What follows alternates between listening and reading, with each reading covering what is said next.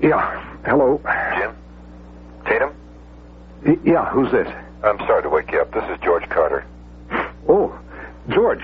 Yeah, anything wrong? Listen, how much are my insurance policies worth, Jim? Your policies? Yeah. You'll have to forgive me, George. I'm a little sleepy this morning, and You've got $200,000 in my life, and I need to know how much cash I could raise in that insurance. Well, do you have the policies there with you? They're in my safe deposit box at the bank. Well, I couldn't tell you exactly right now. They'd be worth considerable as collateral if you wanted to borrow on them, George. No, I don't mean that. Listen, Jim, I need cash immediately. Isn't there some way I can cash them in? Well, I'd be ashamed to do that, George. Now, you do have some dividends that are due. How much? Well, I wouldn't know until I check. I'd be glad to do that tomorrow. Tomorrow? Well, I never advise borrowing on life insurance, but if you could use the policies as collateral for a loan, that's probably your best bet if you need a lot of money. No. George, are you in trouble? No, Jim. I'm not in trouble. I just, I have an opportunity to invest in something, and At 1:30 in the morning? I'm sorry. I know it's late. Are you sure you're not in some kind of trouble? Nothing like that. Just forget it, Jim. No, I'd like to help if I call. Go on back to sleep. Good night. George? Go on back to sleep. Oh, sure. Let's see. What's his phone number? Got it here in my address book somewhere. Here it is. That guy is in some kind of hassle.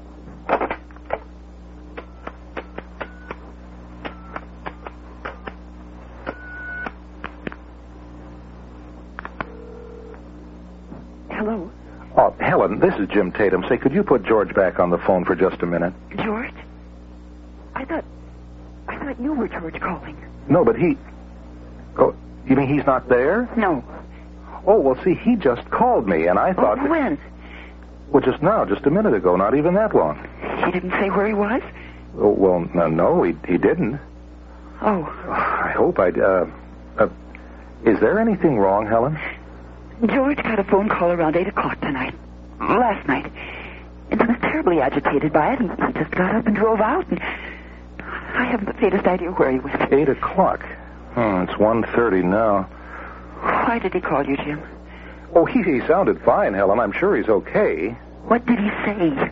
Well, he wanted to know how much his insurance is worth in cash. He claimed he wanted to invest in something. What? Well, I told him there was no way I could get the data tonight. I tried to discourage him from borrowing on it. Of course, didn't say where he was phoning from? No, I assumed he'd be home at this hour. No. Maybe at his office? He's not there. Jim, George is in some kind of trouble. Or he wouldn't have called you. He would have called me. Oh, Lord, where is he and what's happened to him? The Golden West Radio Network presents Crisis.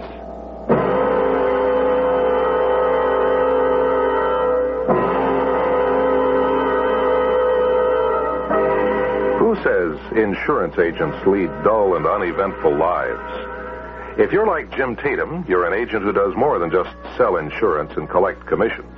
You get close to your clients and try to be helpful to them, so that when a call comes in the wee hours, you can't just roll over and go back to sleep. You worry, and you act. We'll find out what Jim Tatum does next when we return with the rest of tonight's suspenseful Crisis, a yarn entitled The Risk.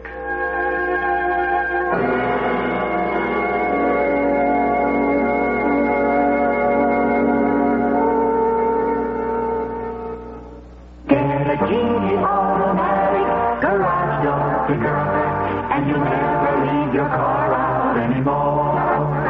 'Cause the Genie Automatic Garage Door Picker will open and close your door.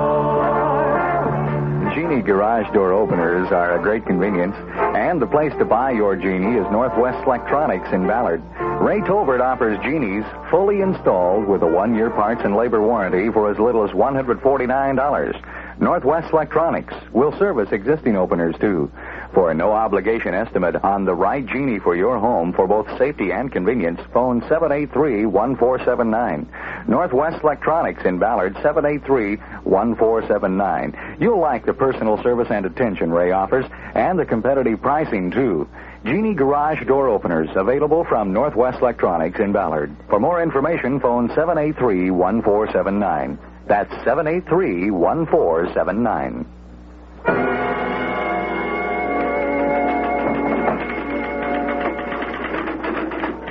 Good morning, Mr. Tatum.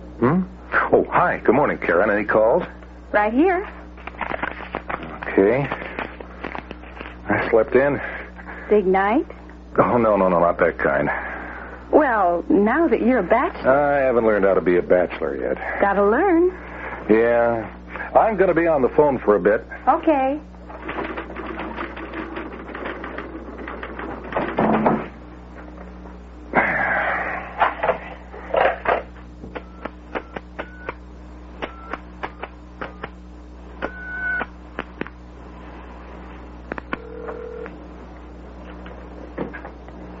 White, good morning.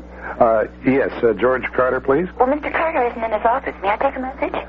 Yes, tell him to call Jim Tatum. That's Tatum. And the number? 831-6601. Thank you. I'll see that he gets the message. Thank you. Goodbye.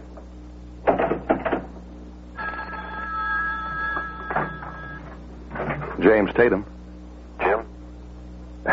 George, where are you? I was just calling your office. I'm not at the office. I'm in the emergency room at the county hospital. Could you come pick me up?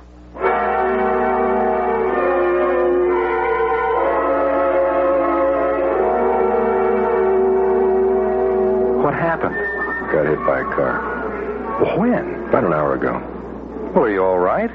Just bruised. You sure? They x-rayed my arm because it hurts. Just bruised. I'm sorry to get you down here like this. Are you kidding? I've been trying to find you since you called at 1:30 this morning. You have called your wife. No. Well, she's worried sick, man. Let's call her and let her know you're still among the living, and then I'll get you home, and you can have Just a night. drive me to my car, will you, Jim? Well, what do you mean? You can't drive now. Sure I can. Listen, let's go home, and you clean up, and then you tell me about this investment of yours. Investment? No. Never mind. Too late for it? Yeah. Just a little.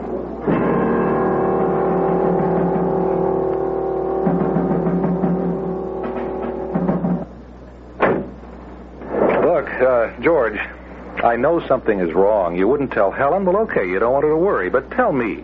Maybe I can help.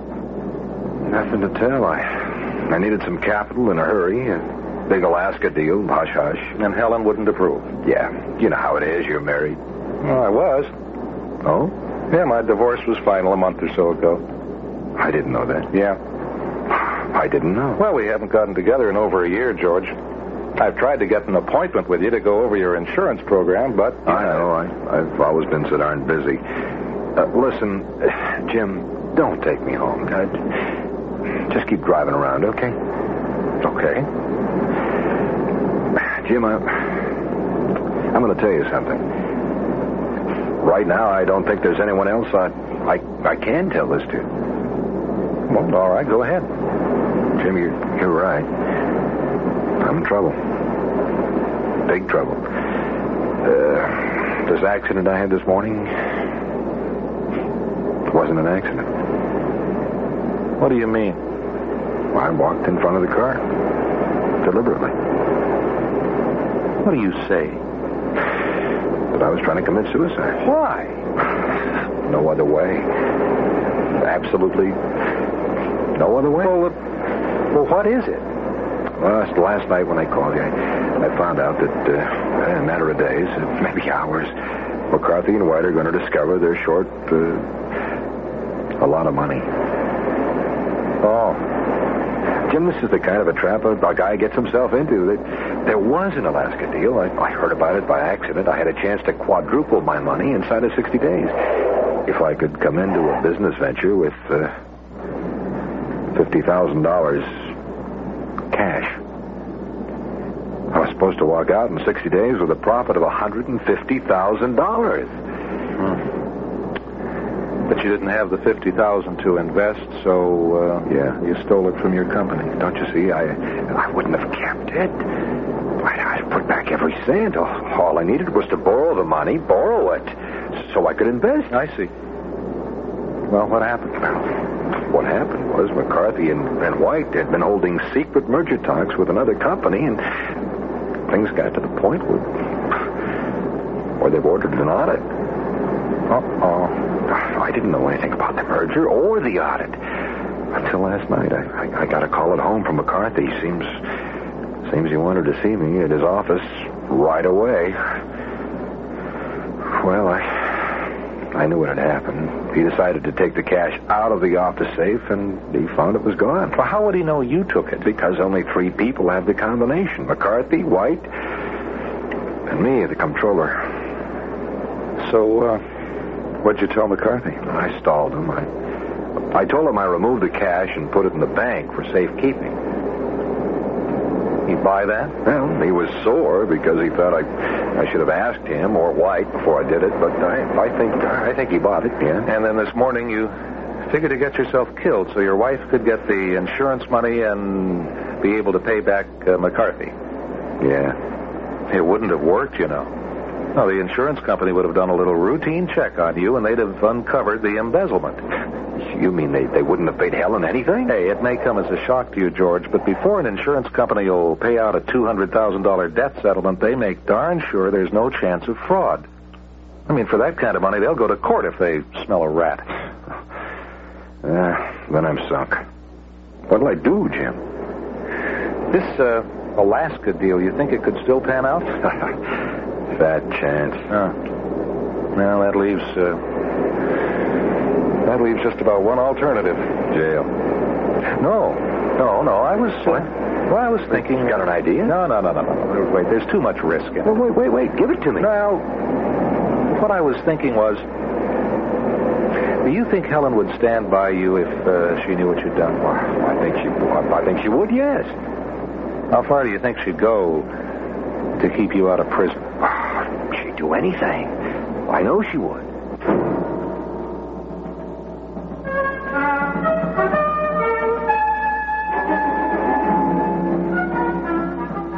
Mr. McCarthy, this is Helen Carter, George Carter's wife.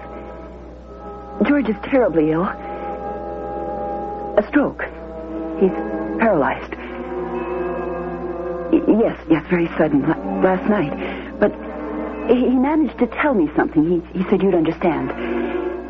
He scribbled out a phone number and said something about a bank. Yes, it's 831-6601. Do you have it? No, we don't know yet. Yes, we'll keep in touch. No, nothing right now. But he seemed to think that you'd want the number of that bank. 831-6601. Yes, you're welcome. Thank you. Goodbye. Oh, beautiful. Oh, I feel like such a cheat. You did beautifully, Helen. Now, let's just hang on a minute and see what happens. You're sure your secretary out there won't pick up the phone? No. This is a direct line. What did I tell you? Trust Department, Emerson speaking. This is Mr. Emerson, Trust Department. Who did you want to speak to? This is the First Mercantile Savings and Trust Company. I'm the trust officer. Is there something I can do for you? Carter. Oh, Mr. George Carter. Oh, yes, he's one of our clients. And you are who, please? Mr. McCarthy, yes. Mr. Carter was here the other day, last week sometime, the day he placed $50,000 in trust for your firm. But surely he told you about it. I assumed that as comptroller he was acting upon your orders. Why, the reason he did it was because he feared burglary, Mr. McCarthy. That's why he placed the funds in trust, is that... What? He has? I'm terribly sorry to hear that. When did that... Well, that is a shock. Such a fine man and so young to have a stroke. The money... Yes, it's in a trust account to be administered by us as your firm directs. Surely you're not withdrawing it already. Oh, I see, an audit. Well, we'll be happy to send you a duplicate of the trust papers. Certainly. Well, nice of you to call. Yes. Goodbye. Oh, Trust Officer Emerson. Hey, you should have been an actor, Jim. Well, this buys us the time we need anyway, but now comes the tough part. Helen, can you do it? We're committed, aren't we? I have to do it. Okay. Go home, do like I told you, and I'll take care of everything else.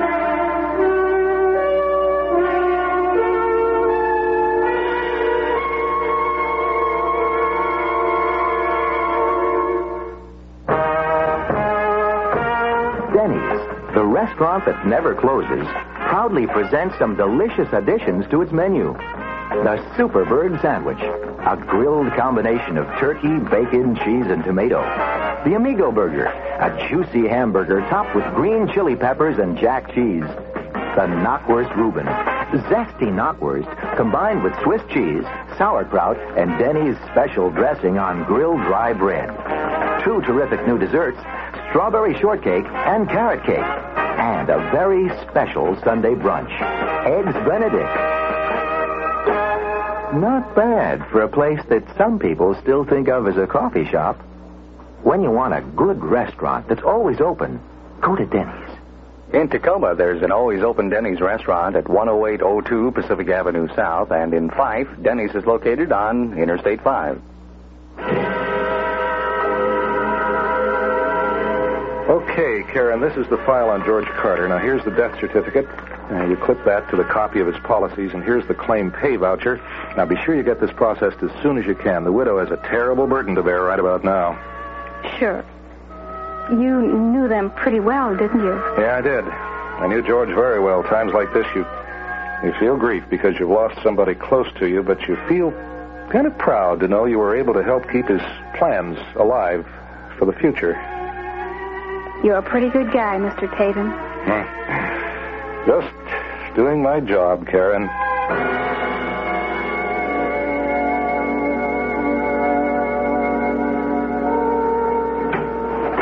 Oh, Jim, come in.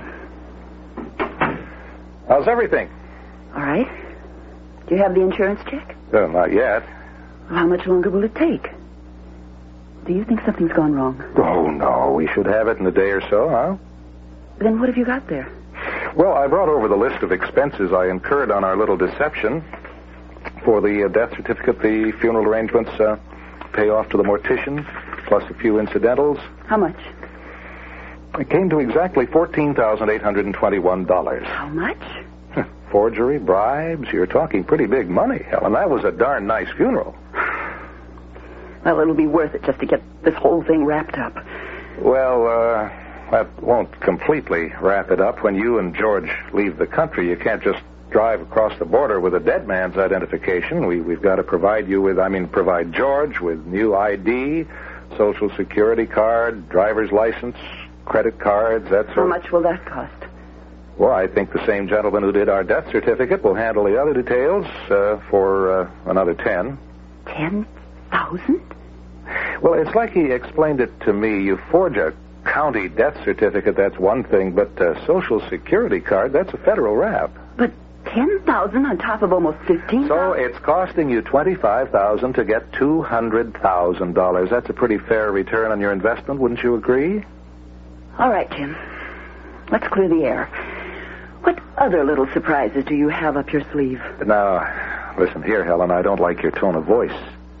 It so happens your dear husband would be in the state prison making license plates right now, and you wouldn't have a dime if I hadn't been willing to take the risk. Realize what I've done for you?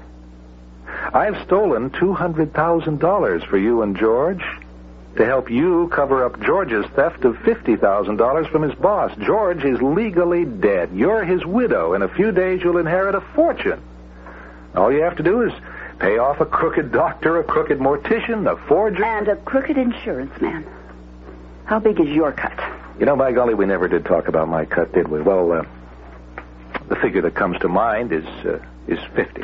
Well. You want 50,000 on top of 25,000? Oh, hello, George. Hey, you're getting fat. Can't you rig up some kind of little exercise here in the house? You're almost as heavy as I am. Yeah, I've been working on it. Well, since I can't stick my nose out of the house... George, he wants almost $75,000 altogether. 50 for himself, and he says... Yeah. And almost 25,000 to pay out the other people. I heard. That's too much, Jim. It's fair. Way too much. Yeah, you won't feel that way when I bring you that $200,000 payoff tomorrow or the next day. You just wait and see. Well, I've got to get back to the office now. And, George, really, don't just lie around. You want to be able to enjoy your new life in South America, don't you?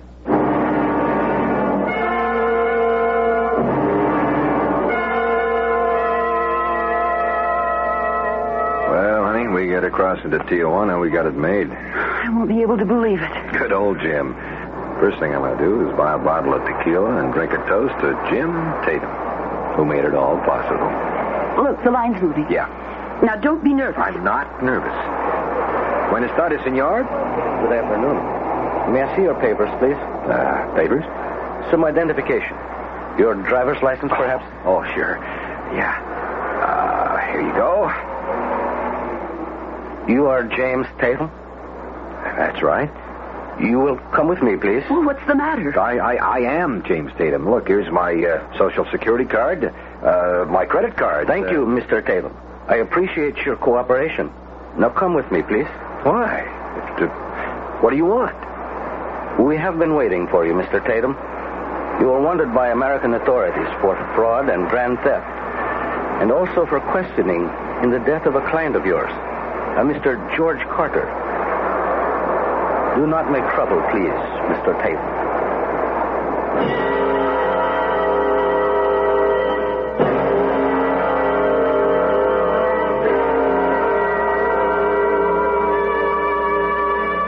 When George put Jim Tatum out of the way and exchanged identities with him, he thought he'd be able to start a new life.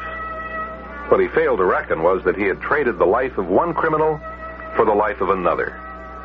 Oh, what a tangled web we weave when first we practice to deceive.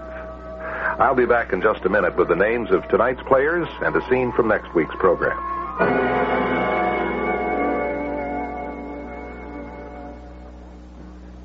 Come on, fly. There's a world of value waiting for you on Northwest Orient. Fly Northwest. And starting February 1st, you can save 30%. Nobody has a lower fare. Northwest's new excursion fares give you more savings to more cities. You can save 30% round trip compared to normal coach fare on most Northwest flights within the continental U.S. Of course, there are some simple qualifications, including advanced ticketing. So for full details, call a travel agent or Northwest now. You'll save 30% round trip. Day or night, there's a fare that fits you right. Get more value all the way. We give you half the world on Northwest Orient. Save $85 round trip to Chicago. Ask your travel agent or Northwest about qualifications. And now, a word about our next crisis radio drama. Did you ever lie on your back outside under the darkening sky, waiting for twilight and the appearance of the first star of the evening? And did you ever see a shooting star and watch it arc across the sky and see it fall just beyond the horizon? You know, when you're a certain age, you believe with all your heart that you could find that star that fell, that you could pinpoint exactly where it landed. It did so fall in the lake. In fact, there it is, shining through the trees. Mama! Daddy! They wouldn't let me go to see it. So I'm just going to go all by myself. Our program next is called Starlight, Star Bright, and it features the proposition that you can't always ignore a child's imagination. Join us Thursday at 7:05. The Risk featured Ray Court as George Carter, Pat French as Helen, Jan Reddick as Karen, and Russ Money as the Mexican border officer, with yours truly, Jim French, as Jim Tatum.